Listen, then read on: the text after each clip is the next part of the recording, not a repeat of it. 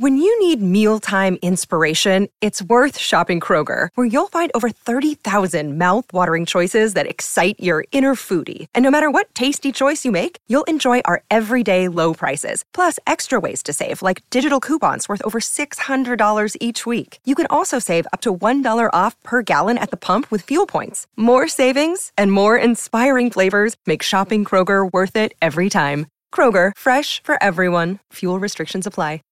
When you visit Arizona, time is measured in moments, not minutes. Like the moment you see the Grand Canyon for the first time. Visit a new state of mind. Learn more at hereyouareaz.com.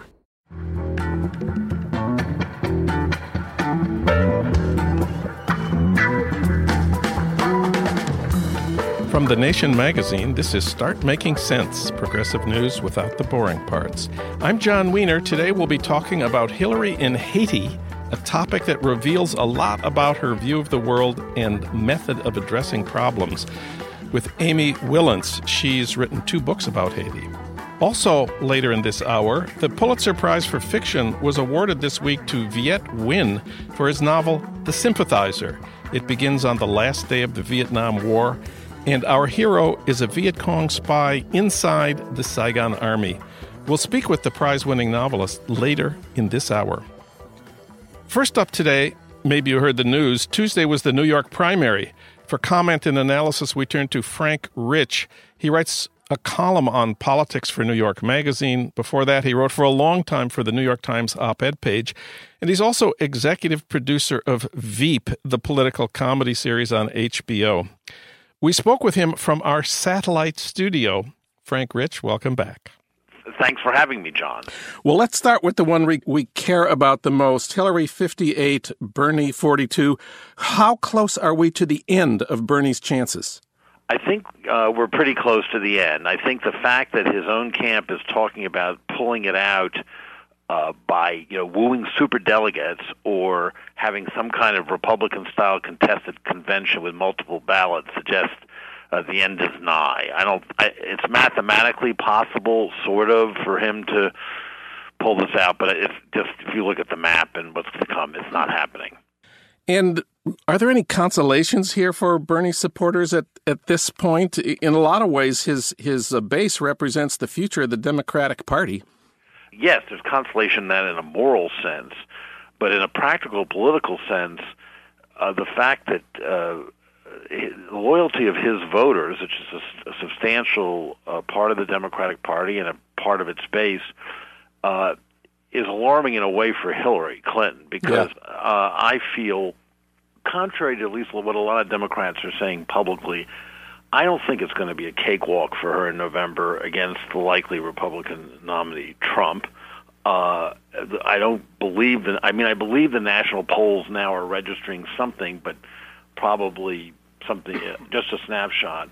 But what's been going on, sort of lost in the noise of the New York primary, is in national polls, and most notably a kind of devastating Wall Street Journal NBC News poll that came out in the past few days. She's failing. I mean, she's in terms of her negativity numbers, they're not in Trump territory yet, but they'd be terrible by any other standard. I mean, she's very underwater in terms of negative approval ratings and feeling of voters that she's untrustworthy. And there's been a national slide just since January in her positive ratings from both African Americans and Hispanic voters. Now, there's no way in the world that she's not going to win both those groups by a landslide in November. But if the numbers are depressed because people are uninspired, and if the younger voters who love Sanders vote indifferently, if they, without a Sanders or a Obama on the ballot, they don't turn out, there could be a turnout problem, a lack of enthusiasm that actually could affect the November election. I saw on those exit polls from New York, 14% of Democrats in New York said they would not vote for Hillary in November. Of course, we expect that to go down. Only 22% of New York Democrats said they were excited about a Hillary presidency. I don't think that's going to go up much. Well, that's a very good point, and it's depressing for those who are concerned about a possible Trump presidency, because she needs the enthusiasm. Let's go back to black voters a second. Mitt Romney got 6% of the black vote, and that is exactly what Barry Goldwater did in 1964 when he came out against the Civil Rights Act. So maybe Trump will get 4% of the black vote or 3%, but it doesn't matter if the numbers are lower, and if there's a larger white turnout and a white male turnout, maybe it won't happen, but that's a threat. It could boost the Republicans unexpectedly, and we can't just always fight the last war and assume that the map is going to be the same every year. And the fact is, there's a certain kind of disaffected voter that likes Trump. Some of these voters are Democrats, or disaffected Democrats and independents. It's not just the hard right Republican base that loves Ted Cruz. It's a different kind of voter, and it could present a challenge. Well, Trump does have, right now anyway, the highest negatives in the history of polling of major party candidates. Hillary has to feel pretty good about her likely opponent. She does, but hers are also very, very negative, and if we're not against the standard of Trump, would be alarming, and as some people have said, disqualifying for the nomination. That's how bad they are. So it's fine if Trump still wins the negative sweepstakes, but again, turnout is going to be more important here than anything, and that's my concern is about the Sanders base of the party not turning out for the numbers that she may need.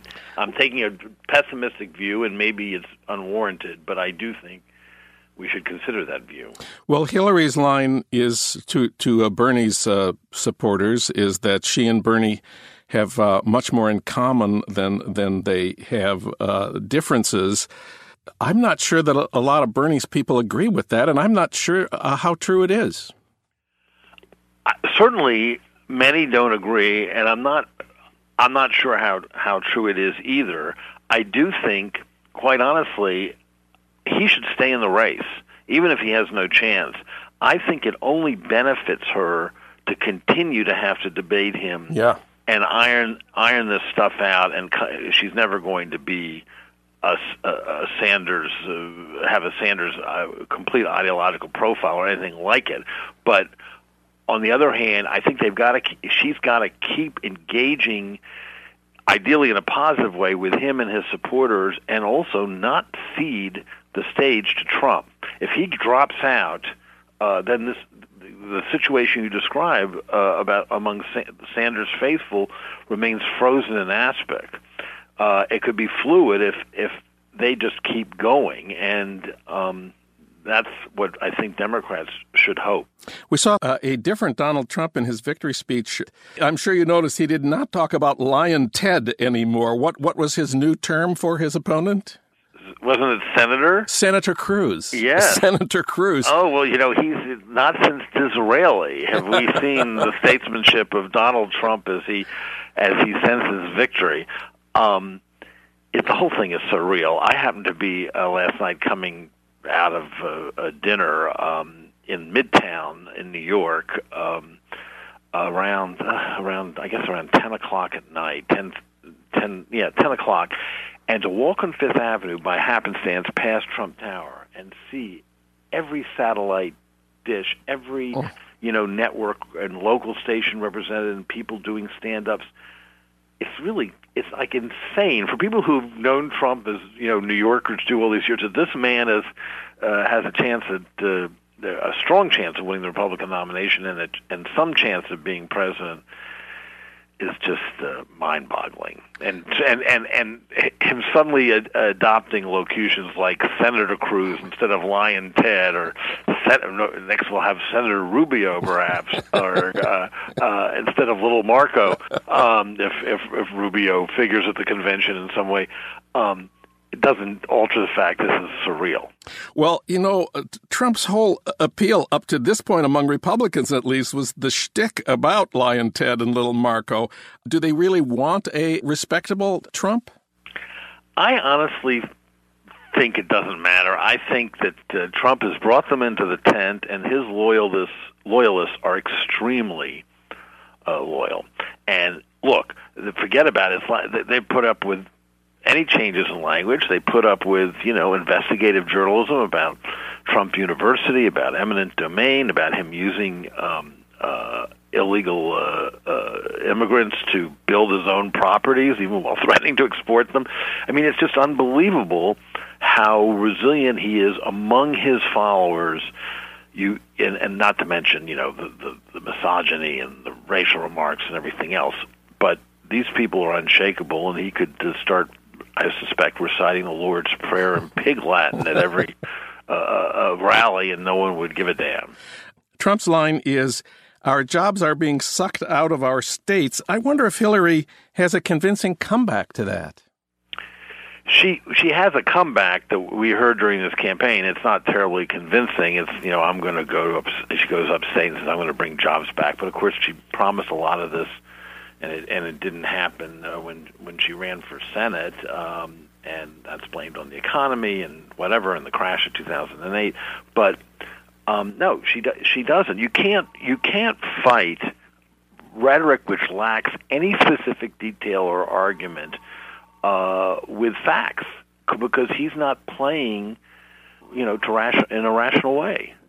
Last question before we let you go. Veep opens this weekend. We're very eager to see how Veep has tried to keep up with the craziness in American politics. Can you give us any preview? Well, here's the thing. As you know, John, Veep does not deal with contemporary politics at all. It's created its own world. We never even refer to contemporary politicians. Other shows might have Nancy Pelosi or John McCain do a cameo, or they might have references to Obama or Trump or Clinton. We do none of that. We never refer to the political parties or identify people by party, and we never mention really any politicians later than like Johnson and Nixon.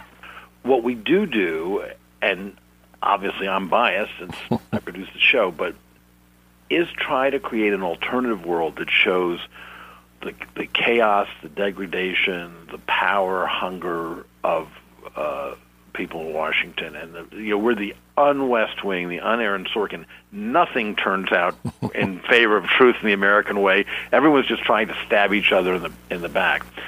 And I do feel we have found a farcical correlative to the Insanity Now without having a Donald Trump character or a Hillary Clinton character. I can hardly wait. Frank Rich, thanks so much for talking with us today. Great talking to you as always. Thank you.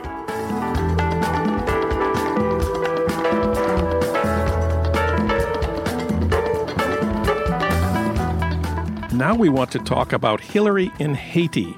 It's a long-term relationship and a revealing one. For that, we turn to Amy Willens. She's an award-winning journalist, novelist, and writer. Her book, Farewell, Fred Voodoo, A Letter from Haiti, won the National Book Critics Circle Award for 2014. She also wrote The Rainy Season, Haiti Since Duvalier.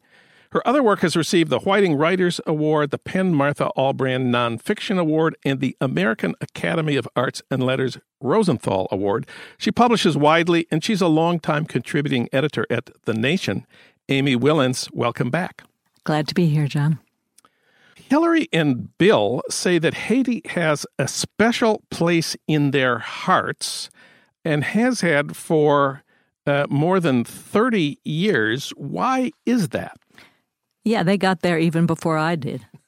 They went for their honeymoon in 1975, and their host was an executive with Citibank. Citibank has a long record in Haiti, dating from the days where it was called the National Citibank, and was a primary reason why the American occupation began, and that was a 29-year occupation of Haiti, a marine occupation. And so this is a big player on the Haitian scene. And so when Bill and Hillary went, they met all sorts of people who have done business with National City and with Citibank there, and those are their original roots in Haiti. And of course, they were seduced by the country because it's a very seductive country.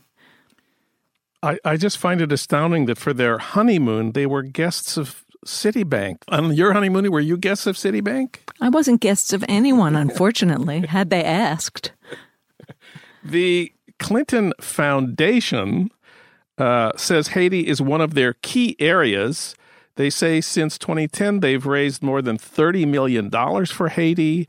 They say they've spent the money, quote, on partnerships and programs that encourage economic growth, empower girls and women, and support small businesses, close quote.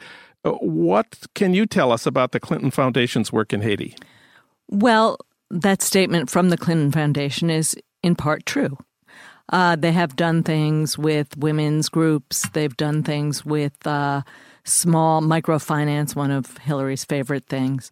But they also deal with the power centers in Haiti. And this is a problem in Haiti. Those people have been running the country since before Duvalier fell in 1986.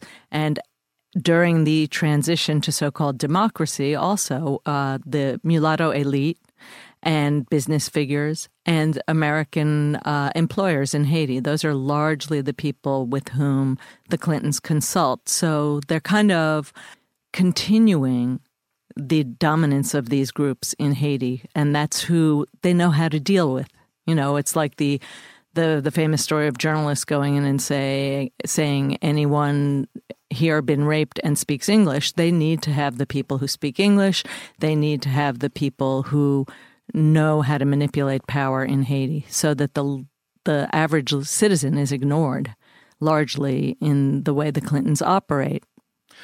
One of the jewels of the Clinton Foundation efforts in Haiti is the industrial park at the far end of the island, Caracol.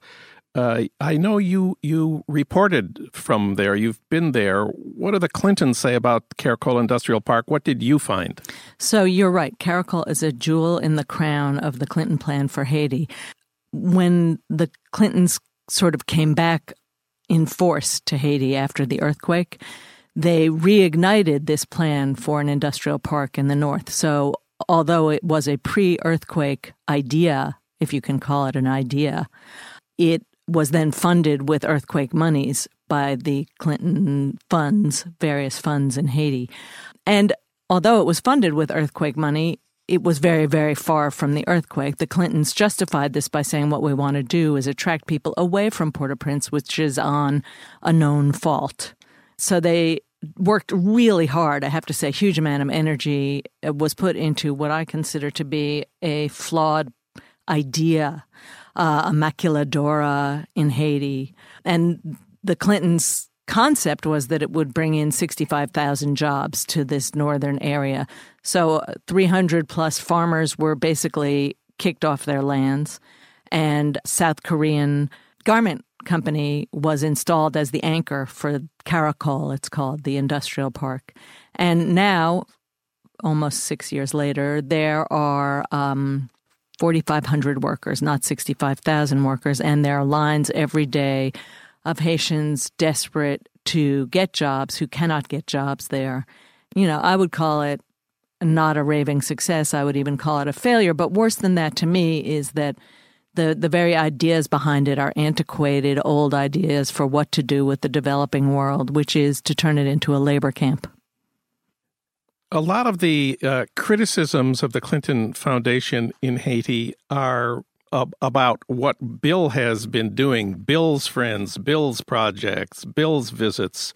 Has Hillary had very much to do with this during the Obama years? Well, Bill was, after the earthquake, which was 2010, he was made head of the interim Haiti Recovery Commission. And they pulled in about, I think, $54 million in contributions, both from large donors and, you know, you and me, John. And the U.S. also, the State Department, put its aid through the IHRC. So Bill was head of the IHRC. Hillary was head of the State Department. So Bill reported essentially to Hillary about American monies coming through the IHRC. But the IHRC was not very transparent, and people still don't know where all those monies went. President Martelly, who was basically installed by Hillary Clinton as president of Haiti, asked the IHRC to disband after he was elected in 2011. I can only assume that he asked them to disband because they asked him to ask them to disband because they didn't want to be too transparent about what was happening with the money. I'm not saying stolen money, but irresponsibly meted out monies. And Hillary was Secretary of State, ultimately responsible. Ultimately responsible, yes. So you've said Hillary and Bill have the wrong friends in Haiti and the wrong strategies for Haiti. Chelsea Clinton has, turns out, in private, once upon a time in secret, made some of these same criticisms. Yes, she wrote a very long email. As she said in the email, if I had had more time, this would have been a shorter email. I'm sure she wishes now that it had been shorter. And so this is one of Hillary's released emails from Chelsea to Mom and Dad and to Paul Farmer of Partners in Health, among others. And it is an early critique of the international strategy, including the State Department's strategy in Haiti after the earthquake. At the end, there's a postscript where Chelsea says how she came to all these realizations. And I realized that although this is a very interesting, she's very smart and she gets a lot very quickly, but it's a 30-year-old's at the time, very fast lightning tour of Haiti. 4 days she spent to write this very long memo to her parents. And what it speaks to me of not only is her critical ability and her understanding that the Haitian man in the street is not being represented by the international donors and their goals, but also that she, too, is part of this kind of supranational team that feels empowered to run everything in the world. She says to them at one point, Mom, Dad, can't you call the Vatican and ask them to rebuild the Catholic Church in Haiti? I mean... You don't ask your parents for things like that. No, nor do my children ask me. Yeah, so this memo addressed to Dad and Mom says, the incompetence is mind-numbing. The UN people I encountered were frequently out of touch, anachronistic in their thinking at best, and arrogant and incompetent at worst. And as you say, her big thing she wants them to know is that Haitians are very much organizing themselves. They want to help themselves. They want reliability and accountability from their partners. I kind of like Chelsea in this. Oh, no, she's magnificent. And what you have to realize when she's attacking the UN there is that Bill Clinton is the UN special envoy in Haiti at the moment when she's writing it and has been for several years. She also noticed the SOAP subcommittee in one of the camps. I love that. What's the SOAP subcommittee? Well, she says there, in the quote you read, that the Haitians are organizing themselves. So one committee in these settlement camps of displaced people is the sanitation committee. And in that committee, there's a subcommittee, the SOAP subcommittee, because Haitians are paying attention to what Haitians need. That Chelsea memo is so fascinating. We'll post a link to it at the website. You can find it at thenation.com Start Making Sense page. What does all this tell us, not just about the Clinton Foundation in Haiti? What does it tell us about Hillary's understanding of the world, what Hillary might do as president? Well, I thought I'd tell this little story about when I was there I guess at the end of 2012. The Clinton-Bush Foundation and the World Bank had funded this place called the Royal Oasis Hotel with a loan to get it built. A luxury hotel, 5-star. Anyway, Haiti 5-star. And I went by at the opening, and there were all these Haitian elite people in satin dresses and tuxedos coming in. And my friend and I went into the hotel, and I had spent that day in a displaced persons camp, the St. Anne camp, and Haitians were living under tarps and sheets. There was an elderly man. He was living in a tent that was not as tall as he was and almost twice as wide as he was, he was about a foot wide.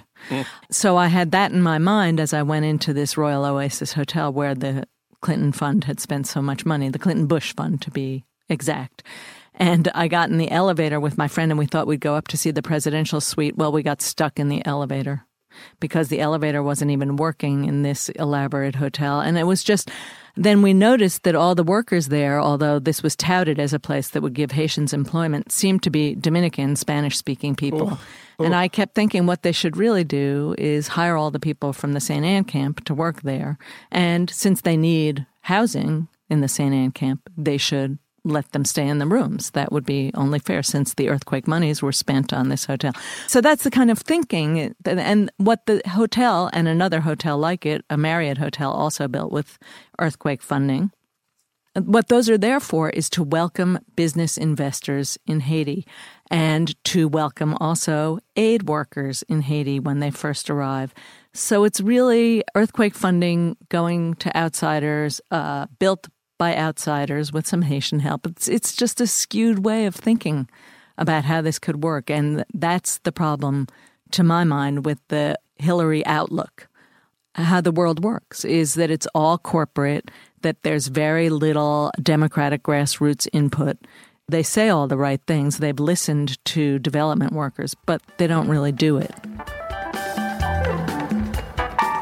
Amy Willence, her most recent book about Haiti is Farewell, Fred Voodoo, A Letter from Haiti. Amy, thanks for coming in today. Thanks for having me, Joe.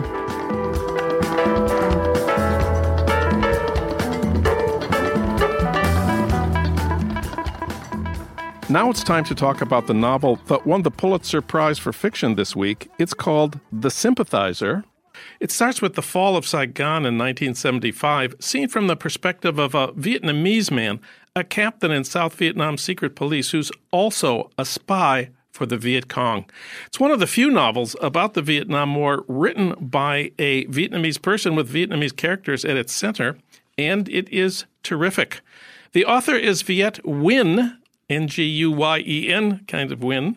It's his first novel. He's published a lot of other things, short stories, scholarly books, articles. He's an associate professor of English and American Studies and Ethnicity at USC. Viet Nguyen, welcome to the program. Thank you very much for having me, John. Our narrator calls himself a man of two faces and also of two minds. And what we are reading is a confession, apparently. Tell us more about this guy. Well, he is a spy in the South Vietnamese army, and the novel begins in April 1975 when Saigon falls or is liberated, depending on your point of view.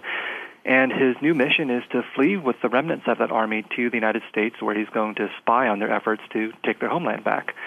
And it's based on, real historical events inspired by certain kinds of real historical personages. But the character of the captain is someone who is a man torn between cultures, torn between sides, torn between beliefs.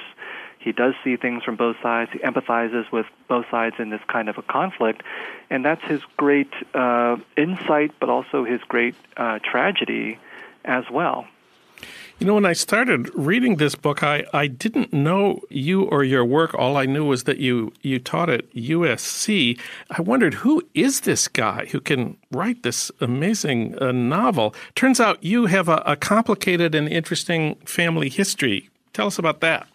Well, I was born in Vietnam in a little town called Ban Ma Thuột, which was famous for coffee and for being the first town run over in 1975 in the final invasion. And we had a very dramatic story. You know, my parents basically had to give up everything and flee, run for their lives with myself and my 11-year-old brother. I was 4 years old at the time, and we came to the United States as refugees. And, we lived very much in some ways the American dream story because my parents rebuilt their fortunes and became very successful. My brother went to Harvard and is now the chair of a White House commission, and I'm a professor. But underneath all of that, I grew up in a Vietnamese ethnic enclave in San Jose where I was constantly surrounded by stories of trauma and loss and mourning and suffering from people who, who had not left the war behind, had not left their country behind, were convinced that they could go back one day, that communism would end, and they could take their country back again. And I just grew up with this sense that the war was not over, that Vietnamese people remained deeply influenced by it and were not going to forget it. And that even more than that, the stories that we knew and that I heard were stories that were not being heard by other Americans who preferred to hear stories of their own telling about their American war in Vietnam rather than the war or the history that the Vietnamese people knew.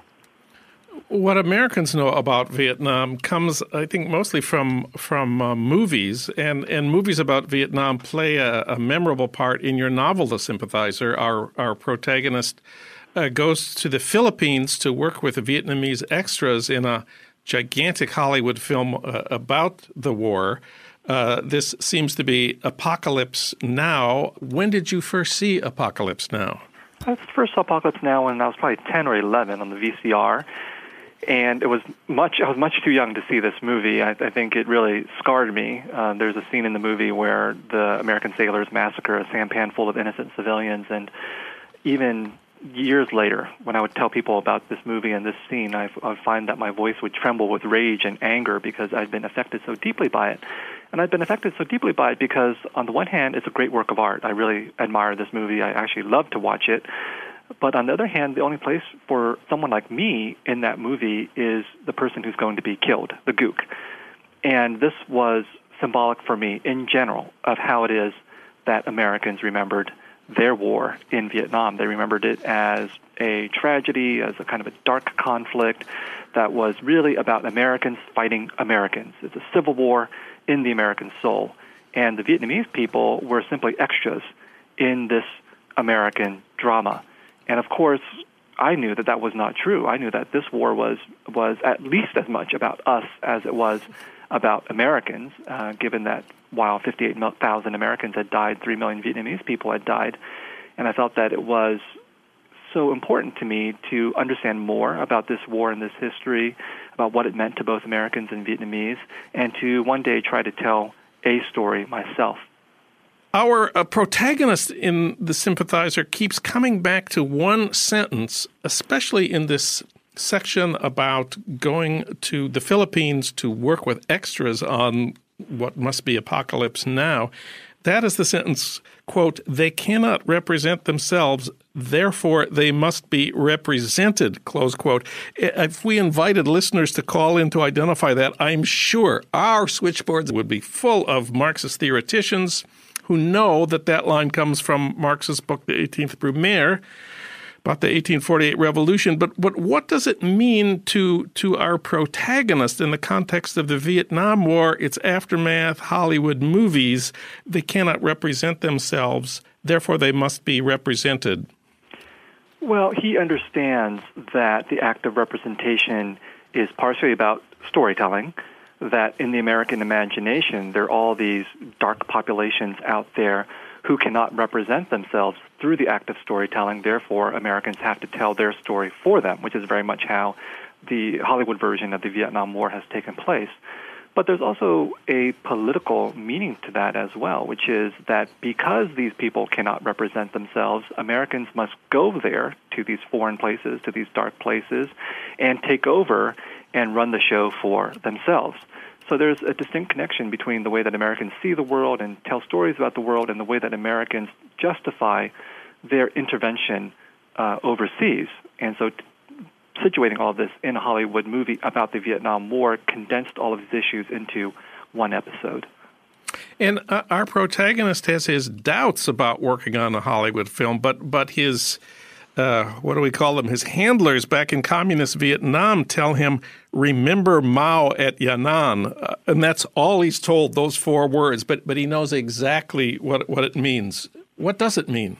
Well, in that great talk that Mao gives, he says that artists and writers have a role to play in the revolution, and the role that they play is to create art that will both speak to the masses but also challenge and elevate the masses at the same time. And he's saying this in a very particular, obviously, communist moment to encourage everyone, including artists and intellectuals and writers, to support the revolution and to use their art as revolutionary weapons. And this would have a really devastating consequence in the long run because artists and intellectuals and writers who deviated from this program would wind up in re-education camps or in self-criticism sessions and be forced to toe the party line, quite literally. And that actually is, part of what happens in the novel. But I also wanted to take away from what that speech is saying and present the idea that, in fact, this novel itself aspires to do part of what Mao is talking about, which is to take a very serious, very complicated, very conflicted political history and tell an entertaining story about it. And by so doing, get that out to a large audience that will be hopefully thrilled and entertained by the story, but also be forced or encouraged to think about the political issues that are being raised in it. The Sympathizer has been compared to the novels of John le Carré and Graham Greene. I can see that, but I wonder if Ralph Ellison's Invisible Man isn't closer to what you're trying to do. All those figures were important to me, but you're right. Ralph Ellison was very much on the forefront of my mind. Anybody who's read Invisible Man remembers the first or remembers the opening of that novel will certainly hear echoes of it in the first paragraph of this book that I read, and that's very deliberate on my part. I did think of my character as somebody like the Invisible Man and somebody like the character in Dostoevsky's Notes from the Underground, which Ellison also drew on. And that's what I set out to do. But by the time I finished the book, I realized that I was also departing to a considerable degree from Ellison's vision, because as much as I respect and admire Invisible Man, I do disagree with it on at least one point, which is that by the end of the book, what Ellison really wants to affirm is the great power of the great American novel and of the great American story and of the place that Black Americans can occupy in that. And I'm actually much more critical of that type of a narrative, and partially because this book, unlike Invisible Man, is not set only within the United States, but is an international novel that takes into account how it is that the things that the U.S. did overseas impacts the things that happen to people within this country. And it also takes into account the fact that there was, an actual communist revolution that this war deals with. And I didn't simply want to tell a story that said America's great, the liberal American story is what we need to turn to, and communist revolution is bad, which is what would be expected of someone like me writing in the United States. So the ending of the novel is very important in terms of challenging these kinds of expected outcomes in the story. Yeah, I want to talk about the ending of the novel, but not for a minute yet. I want to pick up on what you said here about the search for the great American novel and how you don't want to be part of that. In fact, you suggested in other interviews that it's equally important to search for the great anti-American novel, and I would like to nominate The Sympathizer for that title. Is that okay with you? I think it's fine by me. I think it might offend a lot of people, maybe not your listeners in particular, but a considerable amount of the American population would not take kindly to the idea of an anti-American novel. But one of the things that I mentioned in this novel is that being anti-American is not so bad, because if there's one thing Americans like to be, they like to be at the center of the story. Mm-hmm. So, of course, they would prefer to be at the center of the great American story, but they're actually okay with being at the center of the anti-American story, too, and anti-American already includes American. And that is one way to understand how Americans have told stories about the Vietnam War and its aftermath. Much of the literature and the film that's been produced has depicted the Vietnam War from the American point of view as being a very negative experience in which Americans have done terrible things. So on the one hand, there has been some capacity for Americans to recognize the atrocities that have happened and the flaws of American behavior. But what that also means is that the American experience is still being put at the center. Americans would still rather be the anti-heroes of their own story than to be the extras. The end of The Sympathizer, I think it's the last page, our protagonist says he is, quote, a revolutionary in search of a revolution, close quote. Now, I take that as a kind of a happy ending. Is that okay with you? That's about as happy as I could get myself to be at the end of the book, right? And again, this is a response to Ellison. Ellison ends his book, after his Invisible Man has tried to become a revolutionary and discovers that the revolution has betrayed him. He turns back to the idea of individualism and of by saving oneself, you can save the rest of society, and that we're all on our own, basically. And that narrative really, again, affirms some really core American beliefs about liberal individualism. I didn't want my book to end that way, even if it is critical of the communist revolution. I wanted the book to affirm the idea that revolutions still need to happen, that justice is the question that most interests the narrator and myself, and that even if one man-made revolution has failed, that doesn't mean that the idea of revolution is over. The Sympathizer, let's call it the great anti-American novel. Viet Nguyen, thanks for this amazing book, and thanks for talking with us today. Thanks so much, John. It's been a pleasure. We taped that interview with Viet Nguyen last April when his book was first published. He won the Pulitzer Prize for Fiction this week. Start Making Sense, the Nation podcast, is co-produced by the LA Review of Books and recorded and edited by Jerry Gorin and Ernesto Orellano at Emerson College, Los Angeles. Our senior producer at Start Making Sense is Alan Minsky. Our executive producer is Frank Reynolds. Our engagement editor is Annie Shields. Katrina Vanden Heuvel is editor and publisher of The Nation. Our theme music is from Barcelona Afrobeat, licensed by Creative Commons. Find out more about Start Making Sense at thenation.com and subscribe to Start Making Sense wherever you get your podcasts at Stitcher, SoundCloud, or iTunes. I'm John Wiener. Thanks for listening.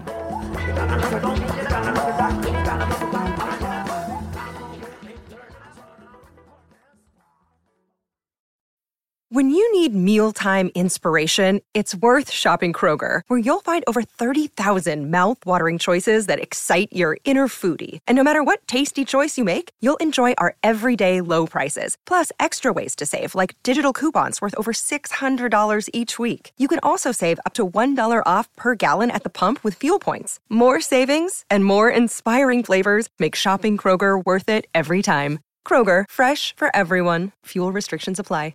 It's lunchtime at Tim Hortons, and we're serving up a special deal just for you. Our new $5.99 lunch deal includes your choice of any lunch sandwich and a side of crunchy kettle chips. Because what's lunch without a little crunch? And the sandwich choice is all yours, like a ham and Swiss, Chipotle chicken wrap, BLT, and more, made to order just the way you like it. Tim Hortons' new lunch deal. Simple, delicious, and just $5.99. Now that's a good deal. Only at your neighborhood Tim's. U.S. only. Price and participation vary. Terms apply.